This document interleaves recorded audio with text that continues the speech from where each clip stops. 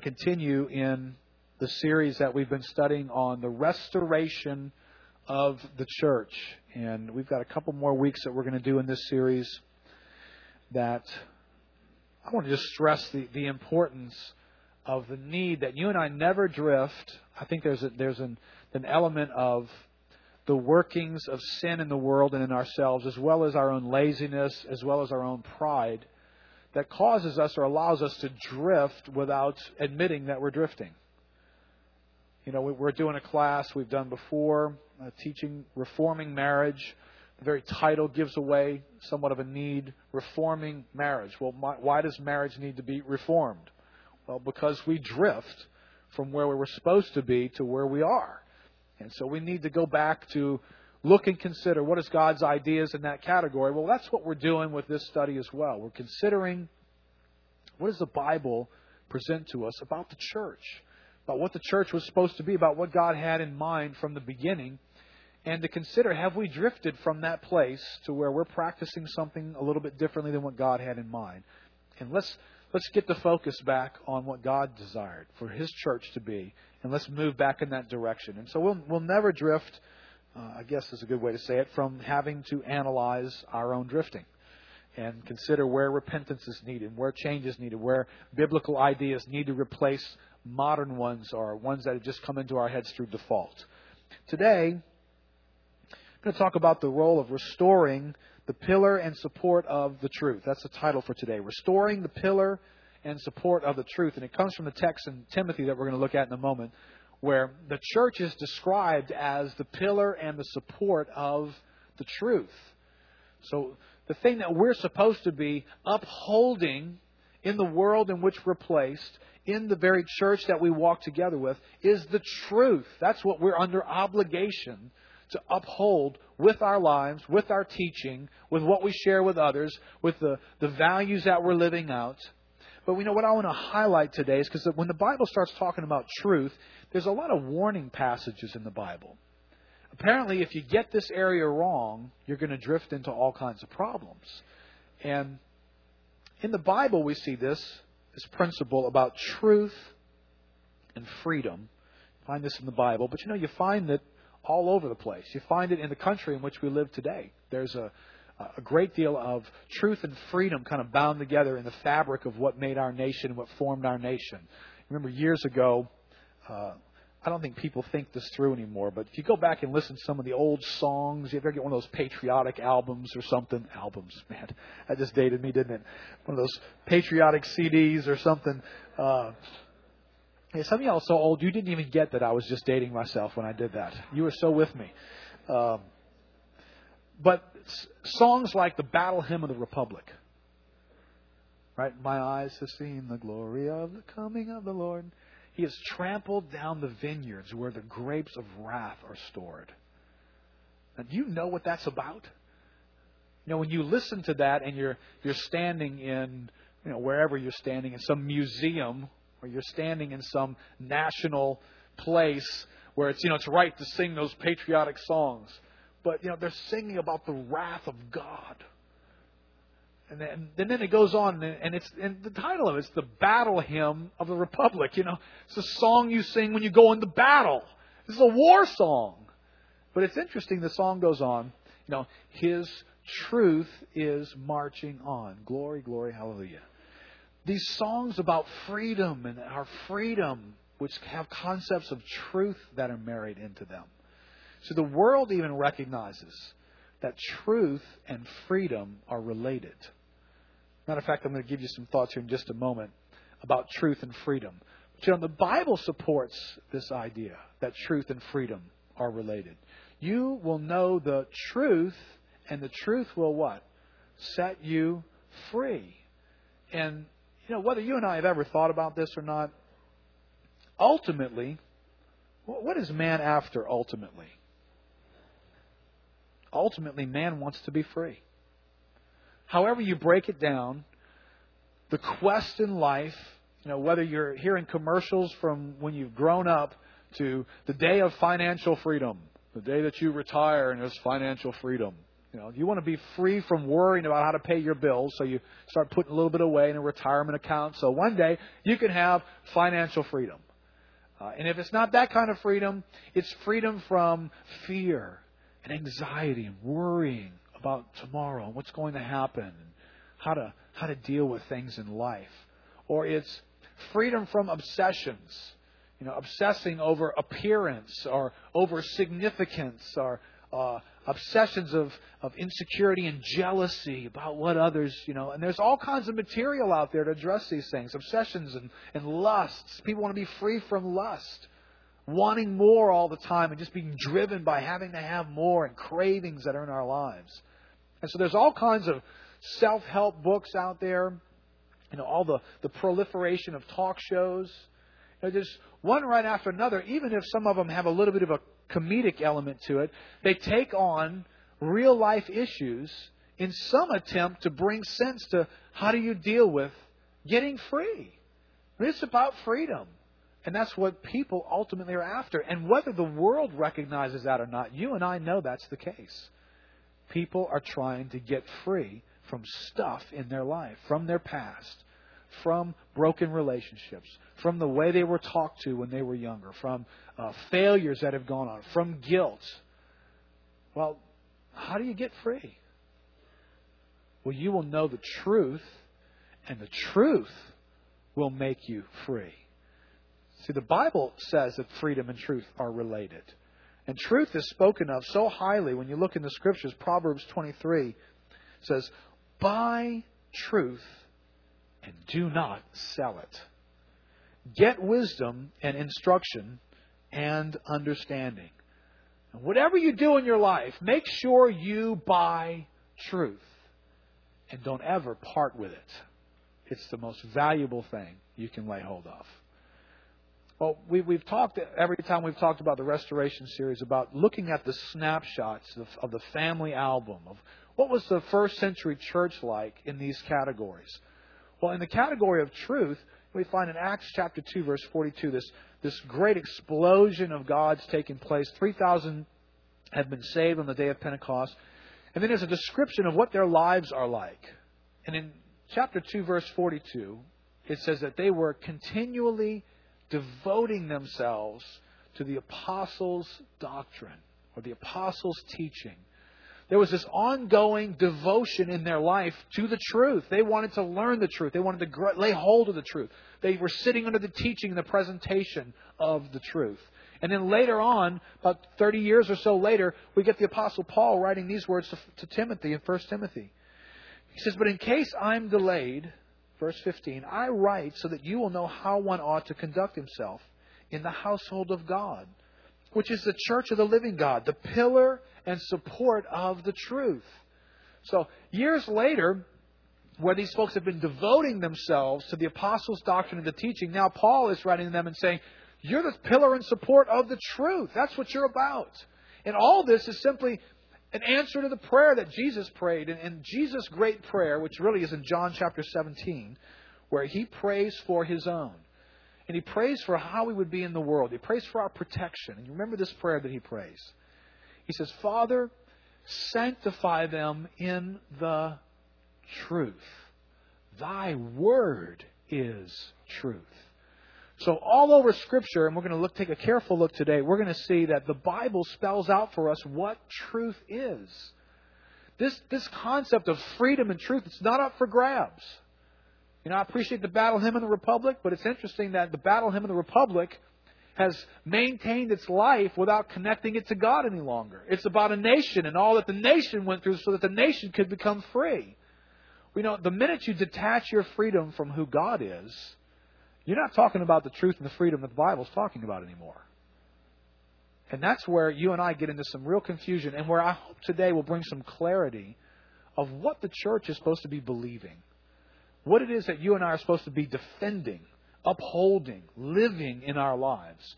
It's not just a gathering of ideas. Today, you come in contact with the idea that truth is a bunch of ideas. It's a collection of thought. And anybody can lay hold of it out there. It's like there's this It's not a sectarian belief about truth. It's just something that anybody can lay hold of the truth. And if you lay hold of the truth will make you free. And that's a common thought.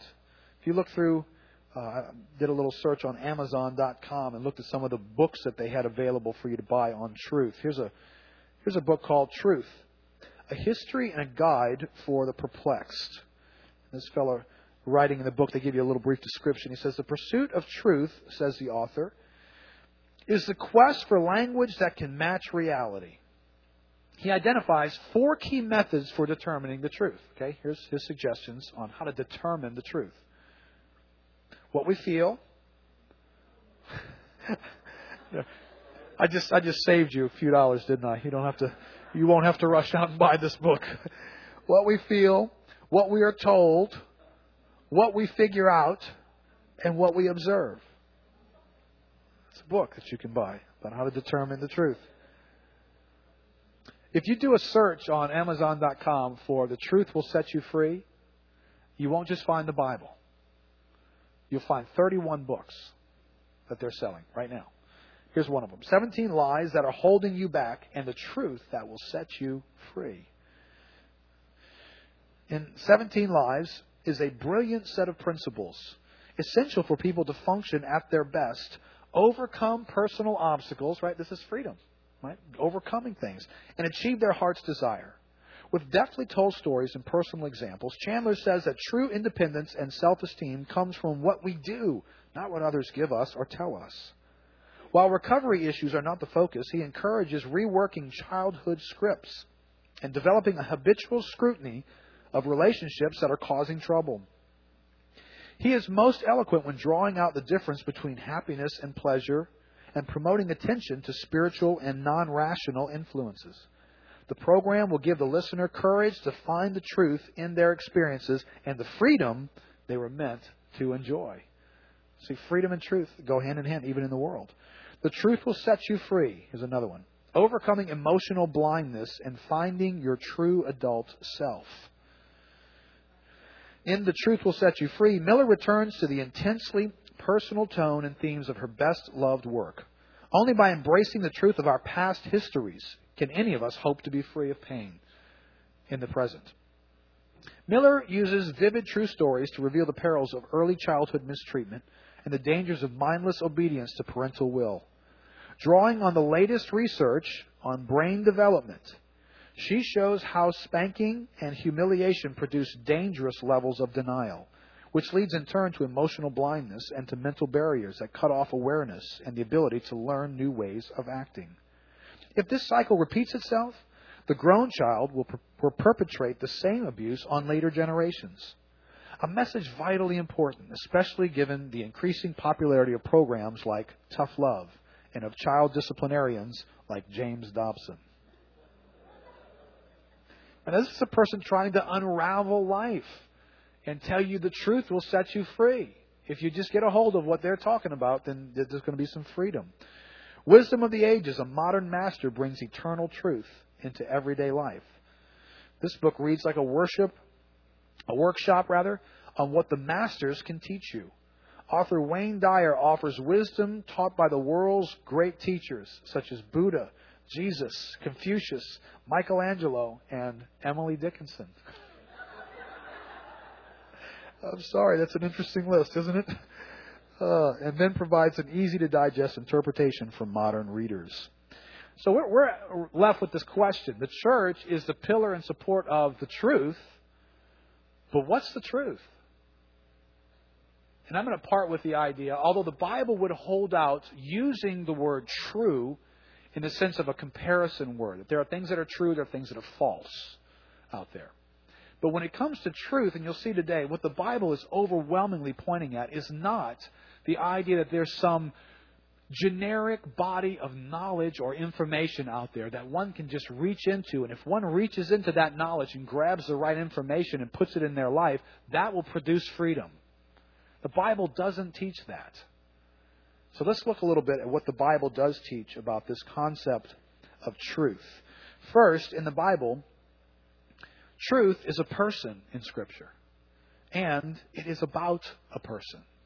So when you and I encounter the Word and the concept of truth, it is a person and it is about a person. Let's look at a few scriptures together here, and I'll put in your outline. John chapter 14, verse 6. Jesus said to him, I am the way and the truth and the life. No one comes to the Father but through me. Jesus identifies himself as the truth. I am the truth. In John chapter 1, verse 14, it says, and the Word became flesh and dwelt among us. And we beheld His glory. Glory as of the only begotten from the Father, full of grace and truth. See, it was the person of Christ who is the living Word of God. Sanctify them in the truth. Thy Word is truth. You see, all this stuff is knit together when we look at these passages. And so the person of Christ, who is the Word of God, is the truth.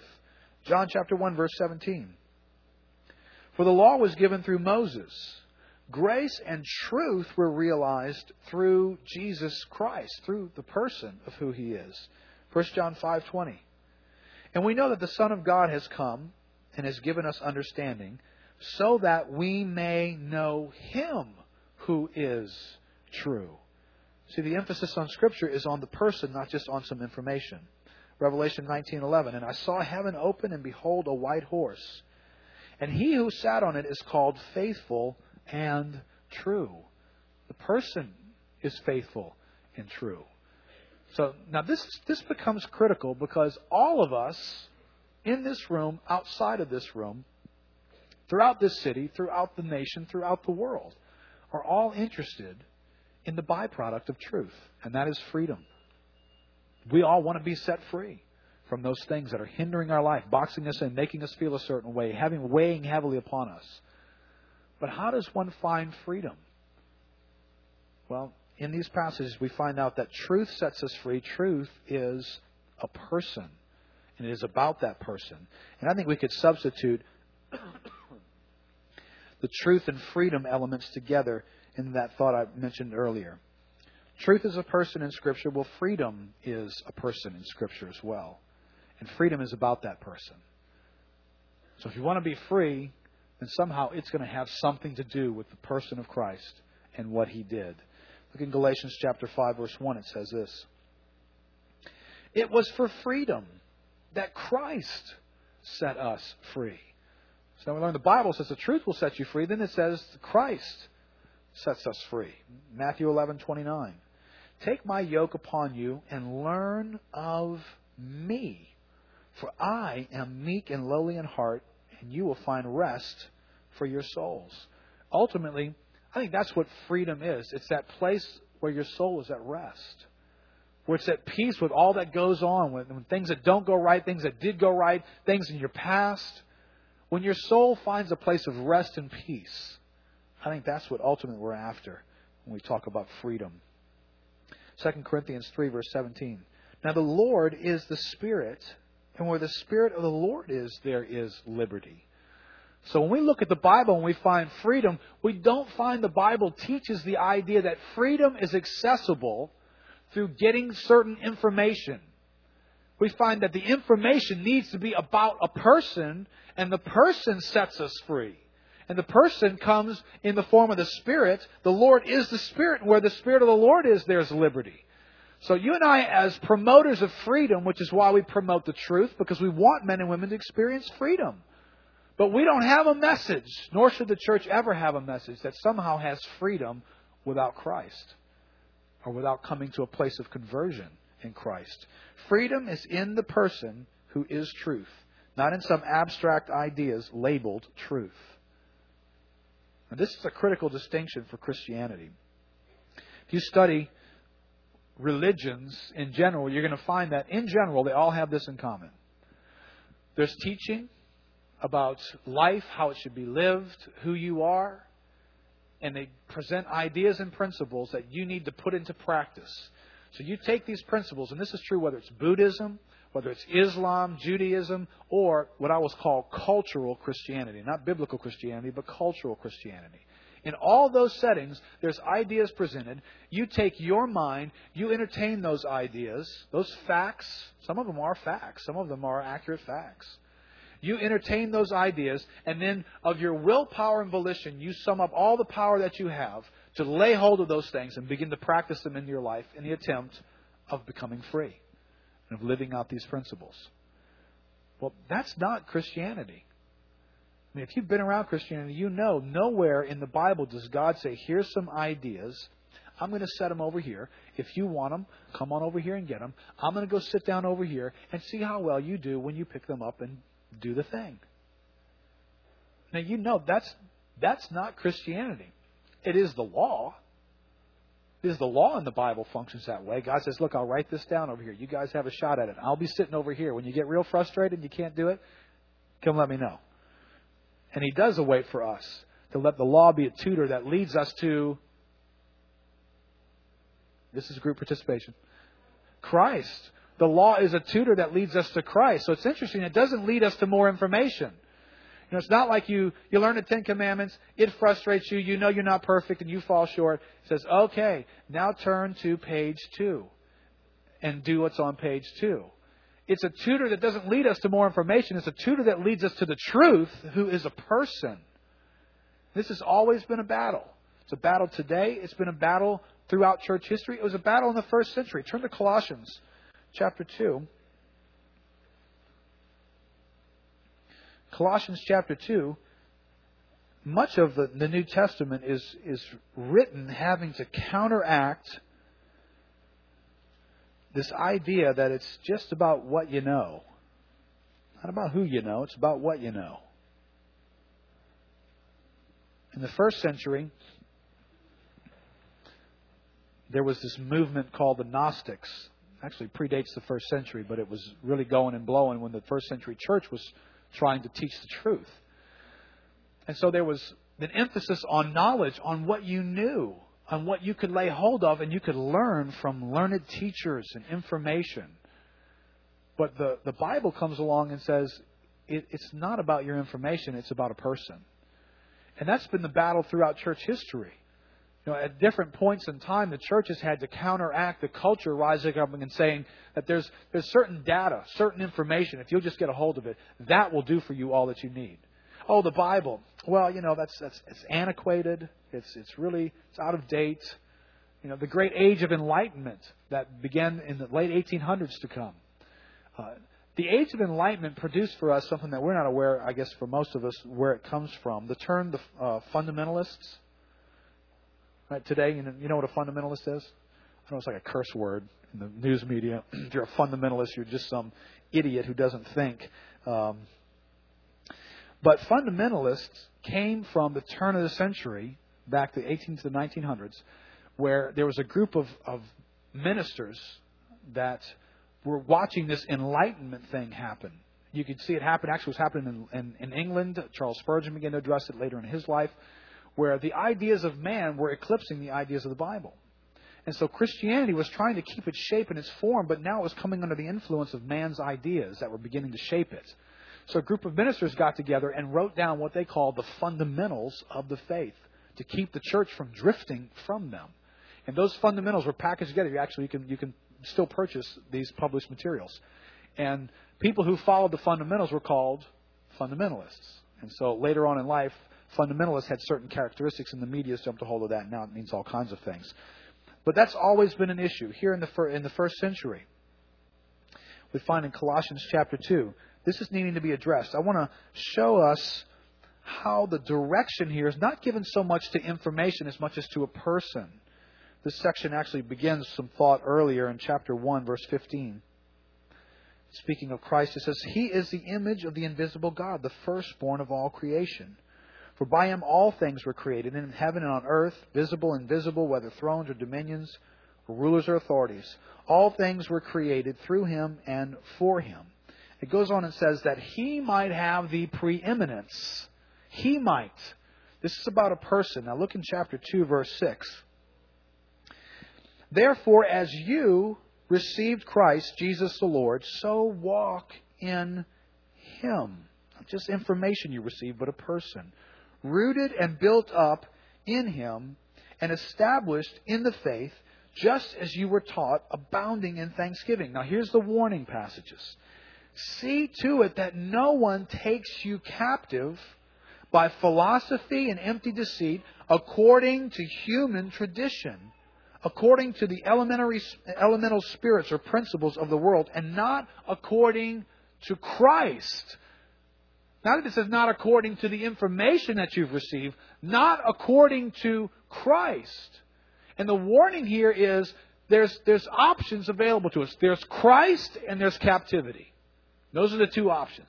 There's freedom that comes from the truth revealed in Christ. There's captivity in the form of philosophy, human tradition. Now jump down a little further here, because it's not just there. It's also organized religion. Look in verse 16.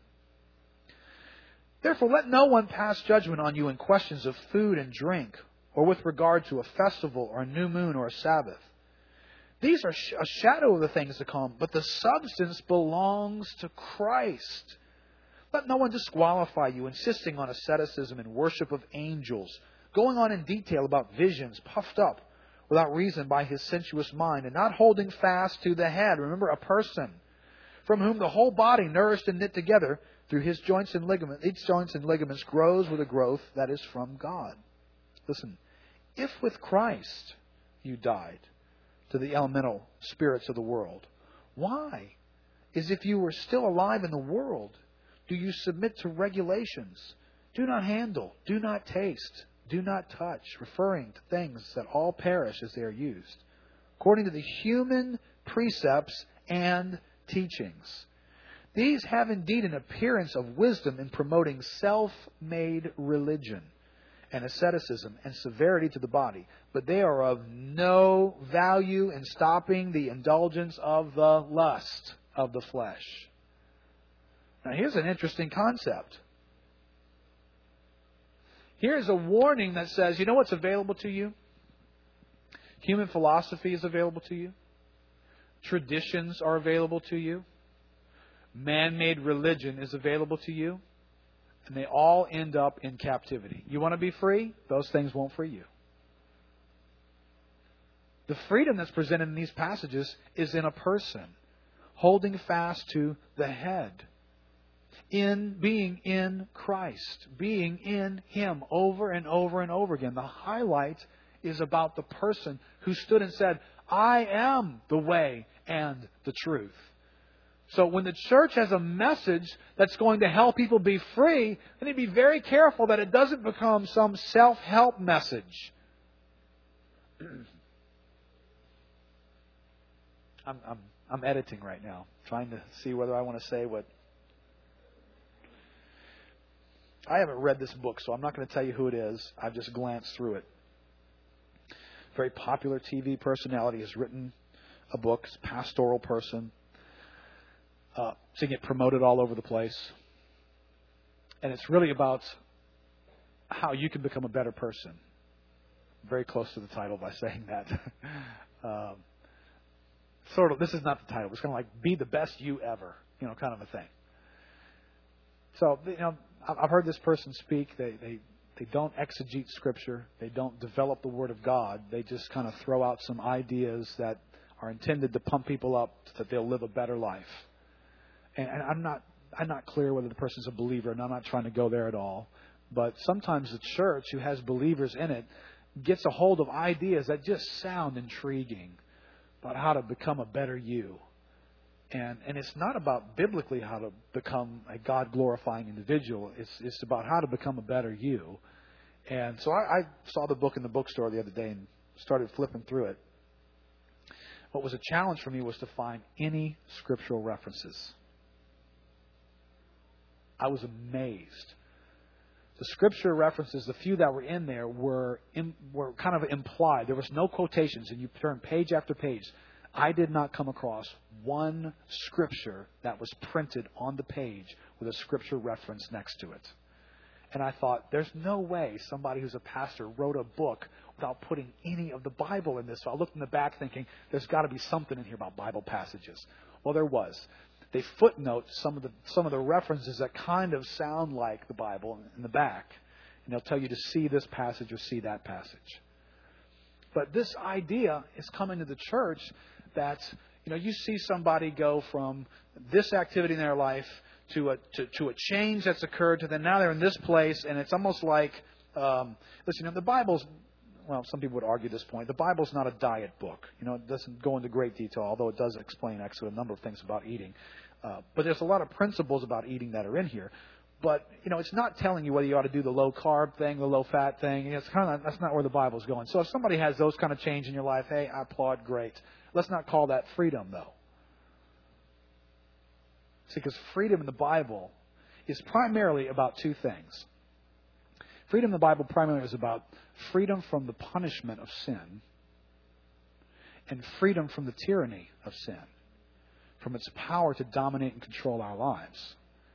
See, when you and I start thinking freedom's about how to win friends and influence people, how to get a better job, how to lose weight.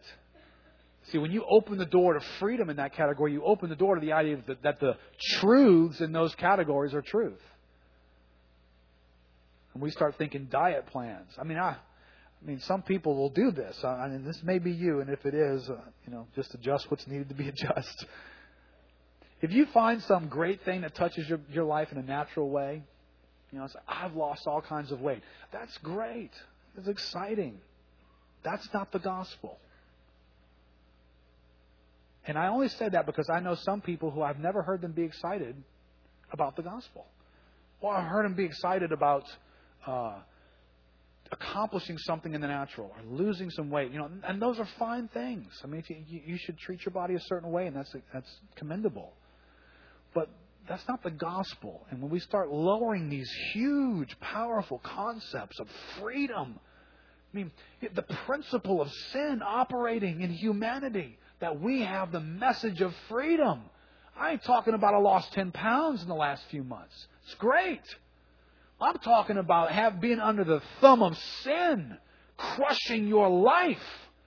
That the Bible says you can know the truth, and the truth will make you free. I don't want to turn this into a diet program. Good ideas out there. Hope they help in all kinds of categories. But they don't qualify for truth, and we're not necessarily talking about the same type of freedom when we look at both of these concepts. But when we come to the Bible and we find these things, and here's what's highlighted by Paul. Paul keeps saying in Colossians, it needs to go back to the person. It needs to go back to the person who can set you free. It needs to go back to that person. And the alternatives to that person become philosophy, their ideas of man, their traditions, right? Personal traditions. I've just always done it this way. Personal traditions creep into our parenting styles, creep into what we've gone after in life. And, well, my dad was this, and so I wanted to be that too. Well, maybe not be good or bad, but be careful. Traditions don't always have anything to do with freedom. And they may not necessarily be about truth. Self-made religion. Do not handle, do not taste, do not touch. How many of y'all come from a religious background where that's what you were taught? Can I tell you, that will never produce freedom. This is not my word. It's the Bible's word. They are of no value. Not a little bit of value. They are of no value in stopping the indulgence of the flesh. Zero, zip, nada. You come to a church where week in and week out, all you hear about is don't do this, do that. Don't do this, do that. Don't do this, do that. Attend these meetings. Attend that thing. Go and do that religious thing. All for the sake of somehow you get a hold of information, you try and live it out so that you can change your life and become more moral. That's not what the Bible says about freedom. See, freedom is about a person. See, tucked away in these verses, back up in Colossians 2, verse 9. In Him the whole fullness of deity dwells bodily. And you have been filled in Him, who is the head of all rule and authority. Okay, He's in charge. This person that we're called to, who is the truth, He's in charge. In Him also, you were circumcised with a circumcision made without hands, by putting off the body of the flesh by the circumcision of Christ, having been buried with Him in baptism, in which you were also raised with Him through faith in the powerful working of God, who raised Him from the dead. And you, who were dead in your trespasses and the uncircumcision of your flesh, God made alive together with Him. See, now there is the key to freedom. You will know the truth. Well, the truth happens to be a person of the person of God who will go to work in you by the Word of God and the Spirit of God, where there's liberty because of the Spirit, and who will do these things in you. If the deeds of the flesh aren't being put to death by the Spirit, you can know all the information you want to know in the world, and you will not be free. Oh, well, I used to do this, and now I do that. That just begs that cheap little definition of what freedom is. The ultimate freedom for man is to be able to come out from underneath the tyranny of my own selfishness and the reign of the devil in this world, and to freely submit my life wholeheartedly to God to do anything and everything He says in any moment. That's freedom. How many of us are completely free?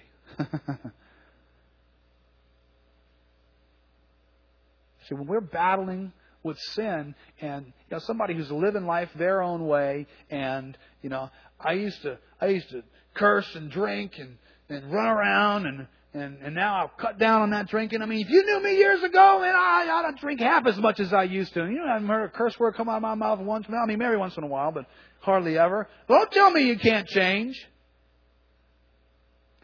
Listen, you just took your bondage and painted it a different color. Oh, but I'm a more moral person. Well, that's the whole passage just here says, well, that's great. Elementary principles of the world. Don't handle, don't taste, don't touch. Good for you. You don't handle that, you don't taste that. But you're not free. Because you are running your own life, your own way. And something just went off in you that you decided, I think I'd like a little more moral color.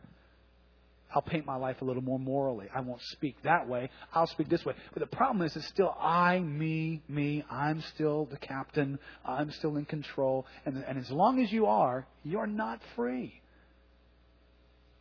See, the only reason that we get free is because we get in Christ. We get in relationship with Him, and the power of God comes in the truth and sets us free.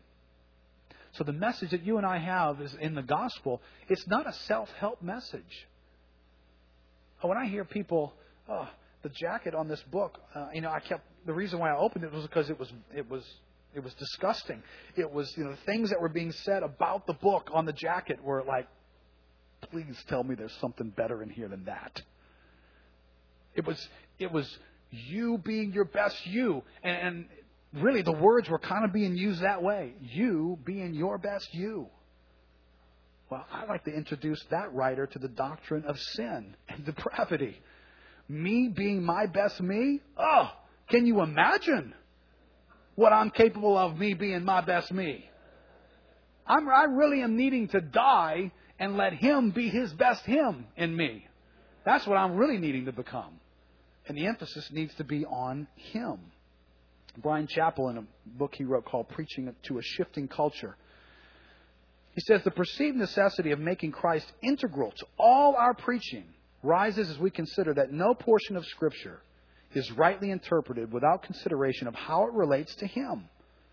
Luke records that on the road to Emmaus, the risen Jesus revealed what was said in all the Scriptures concerning Himself. Christ's own interpretation of all Scripture was that it was always revealing His redemptive work in behalf of His people. Thus, for us to claim any Scripture without explaining its connection to Christ's redemption is to fail to say what Jesus said the text meant. When you and I grab, or the world grabs, you will know the truth. The truth will make you free. You have done a severe injustice to what that was meant to say. That verse, like every other verse in the Bible, is about Jesus Christ. It's not up for grabs for somebody who's in the world who says, I like the ring of that. It's got a kicking tone to it. That'd make a good bumper sticker. The truth will make you free.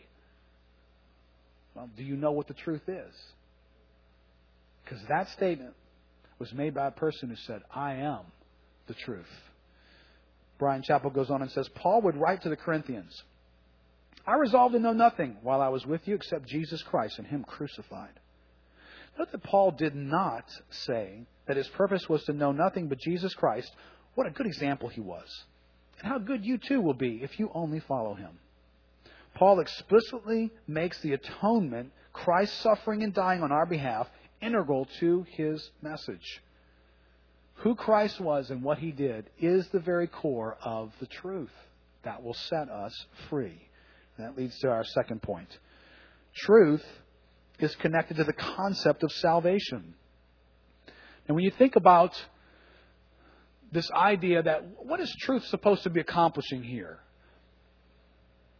If God is the center of the universe, if God's the center for our existence, then truth setting us free ultimately would free us toward Him, wouldn't it? I mean, God's the gravitational center of all the universe. Everything is supposed to revolve around Him. So if I get set free from something, it's going to set me toward Him. That's what truth should do if it really is truth. Truth should not just set me into my own personal orbit where I'm just trying to find truth for the sake of personal wholeness or happiness. But that's philosophically what you encounter when you find truth in the world. What will make you a better person? What will make you more whole? What will make you happy? But the Bible orbits us around God, and therefore something's got to get us back in relationship with God. And the truth is the truth about the gospel that does exactly that. John 14:6 again. Jesus said to him, I am the way and the truth and the life. No one comes to the Father but through me. So here's an interesting thing. Jesus proclaims that He's the truth, and then He says no one comes to the Father but through me, through the truth. So when you get involved in truth, ultimately truth has a destination. Back to the Father. That's where truth goes. When you get in touch with information out there that brings a person in touch with self-actualization, trying to be a better person, trying to find answers in their past, none of those things are restoring a person to the Father. So I would say, you might not agree, but I would say they don't qualify for truth. Because truth brings us back to the Father. That's the whole purpose of it. It's restorative. 2 Timothy chapter 2, verse 24. The Lord's bondservant must not be quarrelsome, but be kind to all, able to teach, patient when wronged, with gentleness correcting those who are in opposition, if perhaps God may grant them repentance leading to the knowledge of the truth. That's where repentance brings us. It doesn't bring us into a knowledge of ourselves or our ideas. It brings us into knowledge of the truth and the one who is the truth. 1 Timothy 2, verse 3. This is good and acceptable in the sight of God our Savior, who desires all men to be saved and to come to the knowledge of the truth. So for any of us to be saved, we have to come into the knowledge of the truth. In this sense, it matters what we believe. Repentance is towards the truth. Belief has to be in the truth, and not just in what we feel or what society promotes or in the vague spirituality that's a part of the landscape of our lives today. Repentance towards the truth brings salvation. Brian Chappell again says, the reason that Christ must be in our preaching is not simply because His name communicates some magic privilege to those who providentially hear it, but because the substance of the message is necessary for salvation from personal sin. We must recognize that no message has any eternal efficacy if it does not also provide rescue from the effects of sin that separate persons from God. So that's ultimately what truth has to accomplish, is it's got to put us back in relationship with God. And so therefore, biblical truth is not like the world's truth. And the third point, truth is connected to the way we live our lives. And this only makes sense, doesn't it? If truth restores my relationship with God and introduces me to the gospel, and the person of Christ becomes the dominant person of the landscape of my life, then the way I live my life is going to be affected by truth. It's a given. We're changed. And then Paul highlights this in 1 Timothy chapter 3. He says, I'm writing these things so that you may know how one ought to behave in the household of God. How do you live this life? How do you and I go about doing this thing? Well, you and I are going to live out of a bunch of ideas that are in our heads. We're going to get information and ideas from somewhere, and then we're going to seek to live it out. And Paul says, you're the pillar and support of the truth. You need to live your life out of the truth. And I'm writing this to you so you'll know how to behave. Now, I say this from observation, and maybe many of you would agree with this. There are many Christians today who hold out that the Bible is important, that it's the Word of God, that they believe what it says. But when you observe the patterns of living in their lives, you find that they're living their life out of their own ideas that have a little bit of biblical tone given to them. And today, if I picked on a few categories, let me pick on we have a lot of young people. This is an issue we've been talking about, how to better serve the church and helping them identify. How do you get from being a single person to being a married person? How do you get from single, maybe interested, maybe not, married, you're the one? How does one venture here? Well, the world has created this system called dating. Dating means 100 different things to 100 different people. But dating has some ideas to it. And though the Bible does not spell out details, the Bible gives principles of wisdom. The Bible gives truth that we need to be aware of. But we live in a society today that already has a method. So when you come and you get born and you're in this world and you get to that point in life where you want to think about getting married one day, or actually most people don't think about getting married. They just think about there's the opposite sex out there. Somehow I need to relate to them. There's this thing called dating. It has all kinds of rules already. They're kind of like written somewhere. No one knows where they are, but they're written. It's how you do it. It's got head games associated with it. It's got, you write a little note. There's all kinds of stuff. Everybody knows to do this stuff. So it must be written down somewhere. But you and I don't stop as biblical people with the mandate on our lives to be pillars and supports of the truth and consider, are we promoting biblical ideas when we appropriate those ideas from the world in this particular area, in dating, for instance? Now, this is. I'm going to try and put a bad face on this. Actually, I'm going to try and put a truthful face on it. We live in a society where it's not common for you to date around before you finally marry. When I was doing youth ministry, the picture that the Lord had given me to that was the Whitman's sampler box. The little Whitman candies that you get. They're in the little thing. They're chocolate coated, secret candy. No one knows exactly what they are. And so you open them up and you begin shopping for the one that you like. And so you reach down and you grab this one, you squeeze it because you don't want ones that can cave in. They got stuff in them you don't like. So you squeeze that one and you put that one back. This one doesn't squeeze, but so you don't know quite what's in there. So you take a bite of that one. You put that one back. You go to the next one. This one, that one tastes pretty good. So you eat on that one for a while, but you're still thinking there's a better one in there somewhere. And so you're going to put that one back too and go after it. And then finally you find the one you like the best and you eat all those in the box. And turn them over to the next person. And then they kind of have that wasteland looking thing happening there with the things that turned over and stuff, the little cups. Well, this is how people do dating. And you and I, it's like, yeah, so? Well, when you put it in the category of somebody's going to come to your life. Let me make it a little more personal. Somebody's going to come to your son or daughter's life. You're going to pick them up and squeeze them. As a dad, I ain't interested in that happening. There's going to be no squeezing going on with this Whitman box, okay? I'm not interested in my son or daughter having the it's kind of a done to them. I'm definitely not interested in some chump thinking that my daughter is worth chewing on for a little while. But ultimately, she ain't the one. I'm holding out for something better than her. If you're in the church and you're my daughter's age, you're going to take your life in your hands. You pull that with Martha. Okay? I will step down as pastor momentarily, kill you, and then reinstate it.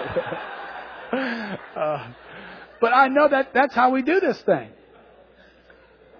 And it's full of problems. It's full of it doesn't lead to freedom. It leads to beat up. It leads to that box looking like, ooh, look like you got spit out. You look like you got stepped on. You look like this is a mess. This thing is a mess. But since that's just the way people do, they date around and date around and date around, and finally they decide, oh, you're the one I'm going to marry. Which, by the way, you're in horrible shape to really honor that commitment at that point because you've trained yourself to be a Whitman sampler. What happens when that one no longer tastes the way you wanted it to? You'll go look for more candy. And you've taught yourself to do that. This process is a foolish process. Now, let me make it a little bit more obnoxious.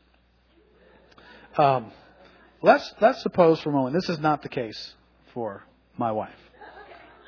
Let's suppose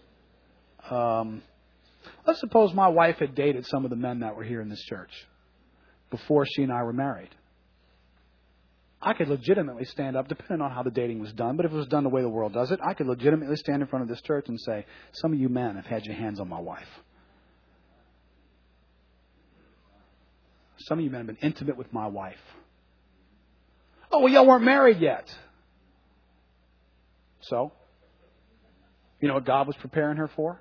Me, pal. Wasn't preparing her for you. Was preparing her for me, Mr. Whitman Sampler. Some of you guys here, some of y'all are the people. I mean, you've been spit out. You feel great, don't you? And you love going through those dating years, being the ugly duckling and the one that got used, the one that got spit out. Wasn't that just a great idea? Didn't that just deposit great stuff in you? It's a wise way to do it, isn't it? And depending on who your wife is, and this isn't true in this place either, maybe I've had my hands all over your wife before she was your wife. When you say it that way, it's kind of like, whoa, well, there's something wrong with that. That's my wife you're talking about. Well, but you didn't have draft rights over at that point, so I just thought I'd help myself. Not for permanently, understand. I thought someday, at some point, somebody's going to inherit her, but I just kind of wanted to get something out of it for a while. I knew I wasn't going to marry her or anything, and so she's kind of partially used product here. You go ahead and marry her, and I'll go grab one that somebody else has chewed on already too, and I'll marry her. When you say it that way, doesn't it just sound stupid to do dating the way it's done? But yet God has principles in place because He wants us to be free. Free from the regret. Free from getting too close to somebody that you never should have got that close to, who was not going to be committed to you because they didn't have God's kind of love for you in that unique relationship that God had designed for that person to experience and receive. So you got used, spit up, squeezed, spit out. And what good was it? But in our country, well, that's just dating. That's just part of the bumps on the highway. Well, how many things you want in your life in that kind of a category? We talked about giving a few weeks ago. Do we want the truth of God when it comes to giving, or do we want our man-made ideas, our man-made traditions? Well, I grew up going to church. Just, you flip $10 on the plate, and that's just what you did. And I appreciate that you got some different thoughts, Keith, but that's just what I've always done. Yeah, I want to be properly frightened by the Scriptures when they speak to me. Be careful that none of you are taken captive by philosophy and man-made traditions and religion that is man-made as well. Be careful that none of you get taken captive. You know what? If God has taught us how to give, that's the truth. The truth sets us free. What does the other category do? It brings us into captivity. I would tell you right now, absolutely. If you're not giving biblically, you are already in captivity. You can't get released from your money a certain way. You can't get released from your life. It's controlling you in such a way that you can't give. That's bondage. And God wants you to be free. He wants you to have money, but He wants you to be free. Matter of fact, some folks, God unbelievably blesses them. More and more and more come into their life. Some people have a giving, gracious, giving heart that they don't get bound up in it. They're able to give it away. God gives more. Give it away more. God brings more. Give more and more away. That person's able to be free, to be able to receive more from God.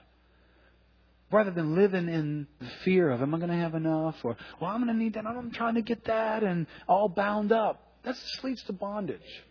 But we have a God who's given us truth because He wants us to be free. And He wants the church to be the promoters of those things that are true. Now, let me just draw some quick thought here. We must determine what information source will have the final say-so over our decisions, goals, and personal ideas. What information is going to have the final say-so over how we're living? Colossians presents to us a couple of categories. There's the person of truth who has revealed truth in His Word. Right? Sanctify them in the truth. Thy Word is truth. So we have the Word of God who became flesh, who was recorded for us in a living way. This is a living Word that's given to us. And over and against that, we have man-made traditions. We have worldly philosophies that are available on every commercial that comes on TV, that are being promoted by the person down the street, how they live, what they find valuable.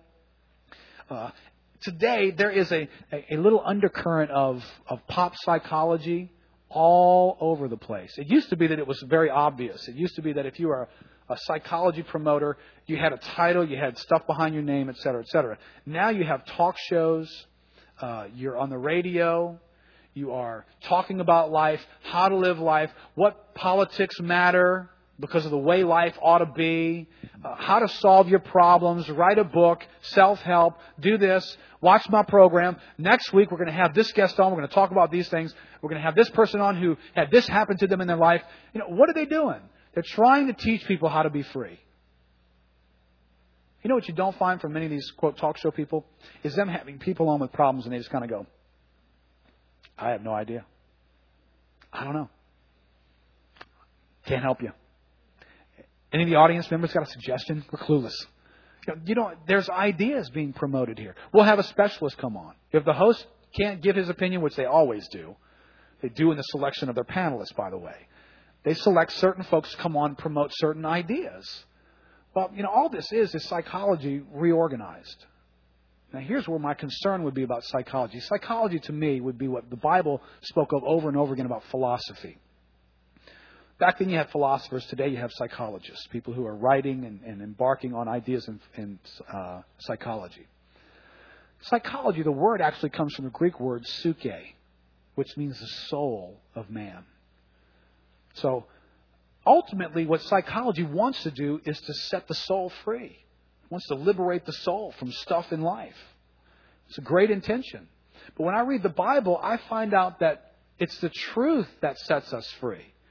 And if I study the truth, I find out that truth is about a person. Truth is about God. Truth is about God teaching us that He's the center of the universe, not us. And that our greatest need is to be restored to Him, and that can only happen through the gospel. That's what truth is ultimately about. And so any other ideas that are being presented that don't have that in it, do you really want to submit your lives to that? When somebody presents some self-help idea that doesn't have God in the equation, it doesn't have redemption in its view, are we talking about the truth? I would say no. Maybe talking about some emotional ideas. You may be talking about something that sounds appealing. But truth has borders on it. Truth is about the person of Christ. Because truth is the person of Christ. And there is no freedom ultimately without Him. You might change the color paint on your life, but you're not going to be free from the punishment of sin or the tyranny of sin in your life apart from the person of Christ. And this is the message that the church has to live out and to give away to others. And there's warning after warning that the church needs to make sure we pay careful attention to about alternatives that will come to us. 2 Timothy chapter 3. Understand this, that in the last days there will come times of difficulty. For people will be lovers of self. If I just stop right there, and I didn't go into some of the other ones that sound more vicious, abusive, heartless, slanderous, brutal. What about just lovers of self? What do we just say? The Bible declares that there's coming a time when people will be lovers of self. That description describes a lot of ideas out there. It's philosophical, it's psychological, about how you can become a better you for your own reasons. That's lovers of self. So in all this description, it goes on: disobedient parents, ungrateful, unholy, heartless, unappeasable, slanderous, without self-control, brutal, not loving good, treacherous, reckless, swollen with conceit. Lovers of pleasure rather than lovers of God, having an appearance of godliness but denying its power. Avoid such people. Avoid them. Why? Because their philosophy comes out of all that description. A lover of self has a philosophy that allows you to love yourself. And so if I'm subscribing to those ideas, I'm not subscribing to somebody who ultimately realizes truth points back to the Father. Truth points to restoration to God. Truth points to bringing glory to God. Truth is about the person of Christ. I'm not going to hear that from a lover of self. And so I need to be very careful about who I associate my life with. For among them are those who creep into households and capture weak women, burdened with sins and led astray by various passions, always learning, never able to arrive at a knowledge of the truth. These aren't idiots. These are some very smart people who can't seem to arrive at a knowledge of the truth, that are promoting ideas and books. Just as Jannes and Jambres opposed Moses, so these men also oppose the truth in very nice clothing. Men corrupted in mind and, listen, disqualified regarding the faith. Disqualified regarding the faith. That is an incredibly important little phrase. For anybody that you turn your ear to allow them to speak as an authority into your life about issues that touch your soul, are they disqualified about the faith? Where did I read that? Disqualified regarding the faith. You know, Oprah's a nice lady. But Oprah, from anything I've ever heard her say, has an idea about God that disqualifies her regarding the faith. Rush Limbaugh has great political analysis. But I've never heard Rush declare the gospel. He would be a man, as far as I can tell, don't know him personally, but from anything he said publicly that I've ever heard, who would be disqualified regarding the faith. So does that mean we don't listen to these people at all? No. I would say this. It means I let that information into my head, but I don't let it into my heart. And that's an important differentiation. When I go to live my life, I live my life out of my heart. I might find it entertaining to listen to somebody's political views, but I want to be very careful that that's not the stuff that's making up what's in here. I need to get truth from God in my heart. And, you know, let me close with this. Matt, go ahead and come up.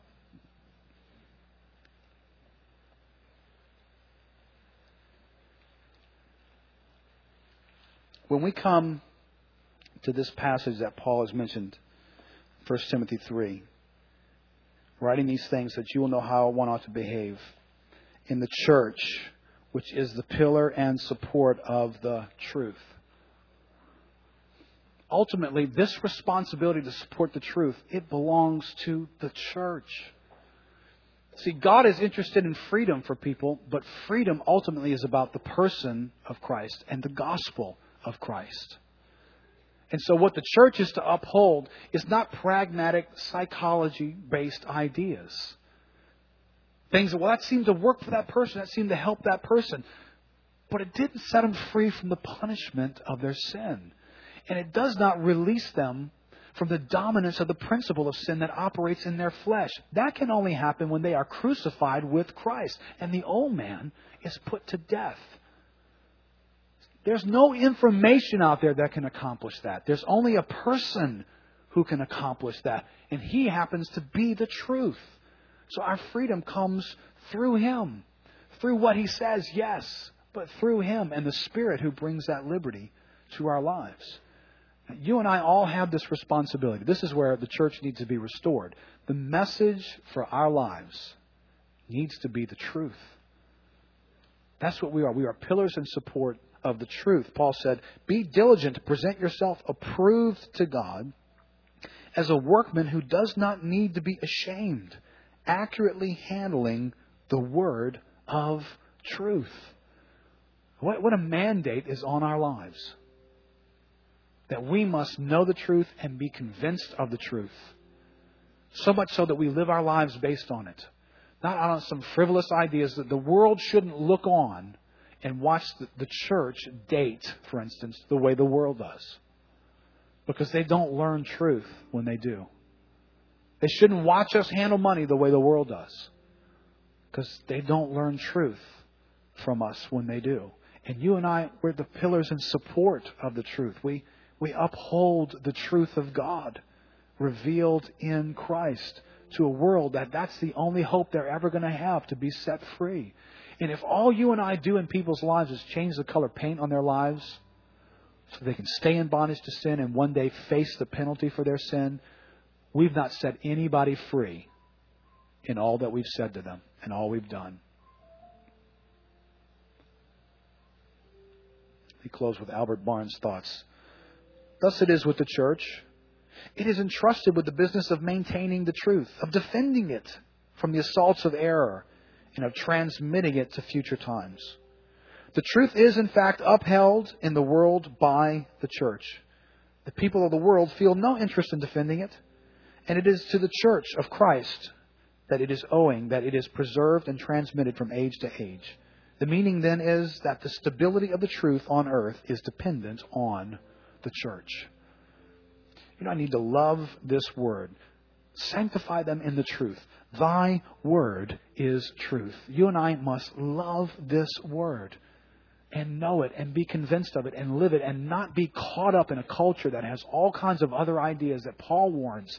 It leads to captivity. Don't let the church be captive, and don't let us become promoters of ideas that bring captivity rather than bringing freedom that we really want to bring to folks.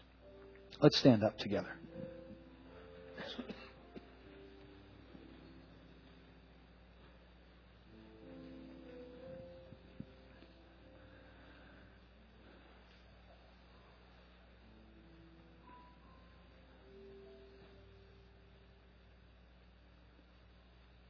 Lord, this morning, what may be more real to us than the truth may be our need for freedom. Or perhaps in this room there are folks here whose life experience has created a sense of captivity for them, their past, their relationships, the way they think, the way they feel about themselves. Lord, all these things can lock us in a prison cell. And Lord, what we become aware of is, I just want to be free from all this. I want to know what it is to wake up in the morning without a lump in my throat. To walk into a meeting or into a setting or into a job without my stomach turning in knots. To be in a relationship without fear. To live amongst people without insecurity and jealousies and strife. Lord, maybe we're much more in touch with those feelings and experiences than we are with the fact that it's the truth that sets us free. And Lord, thank you that as we look in your word, the truth isn't a formula that if we'll just memorize a few words and get it down, then memorizing a few words will set us free. No. Lord, you have revealed that the truth is a person. The living and abiding Word of God. And you have allowed us to have a written Word in order to know the living Word. And in our relationship with you, it is our relating to you that brings freedom. It is the presence of your Spirit in our life. It is you making real these truths in our lives that release us from wrong thinking, selfish intentions, self-focus. So, Father, I pray right now, throughout this building, you would touch our hearts to make us to realize, how are we doing relating to you? Do we know you in such a way that we are being freed? Or perhaps do we just know some things about you? With your head bowed and praying, I just want to ask you, maybe you're here this morning and religion for you has been about information. You know a lot of things about God. You know some things about the Bible. You could even quote it. You knew the Bible said the truth will make you free. But you're here this morning very much in touch with issues in your life that you're not free from.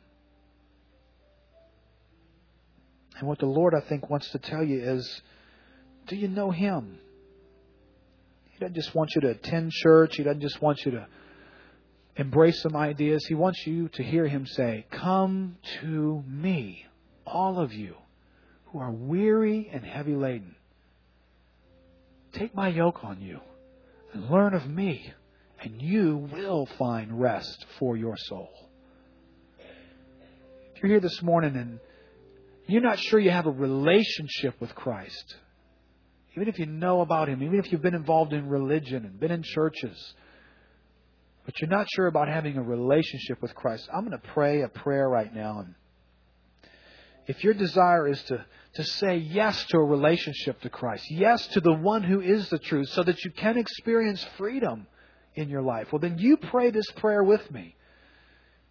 And the God who is the truth will respond to your prayer, will begin to relate to you, and He will begin to set you free. So pray this with me if that's your desire. Lord Jesus Christ, I believe in you. You are the Son of God. I believe that you came as a man. I believe that you died on a cross so that my sins could be forgiven. This morning I ask you to forgive me for not trusting you. But this morning I reach out to you by faith, and I believe in you. And I ask you, who are the truth, to come into my life and set me free. Set me free from my past. Set me free from the wounds. Set me free from disappointment. But come, lead my life from this day forward. Bring me into freedom as you had intended me to experience. For from now on, I surrender my life to you, Lord Jesus Christ. Amen. Amen. If you did that this morning, then before you is a path into freedom. Because there's a God who now is not just ideas that you take in your own power and try and pull them off. It's a relationship with a God who has come to live in you. And that Word that is the truth is now in you to make you free. If you're here this morning and you prayed that prayer and that was the first time you did that, I want to be able to encourage you to take some steps that the Lord wants you to take from now on. So could I ask you to do this? If just wave at me if you prayed that prayer for the first time, so I can maybe just visit with you just for a second. If you prayed that for the first time.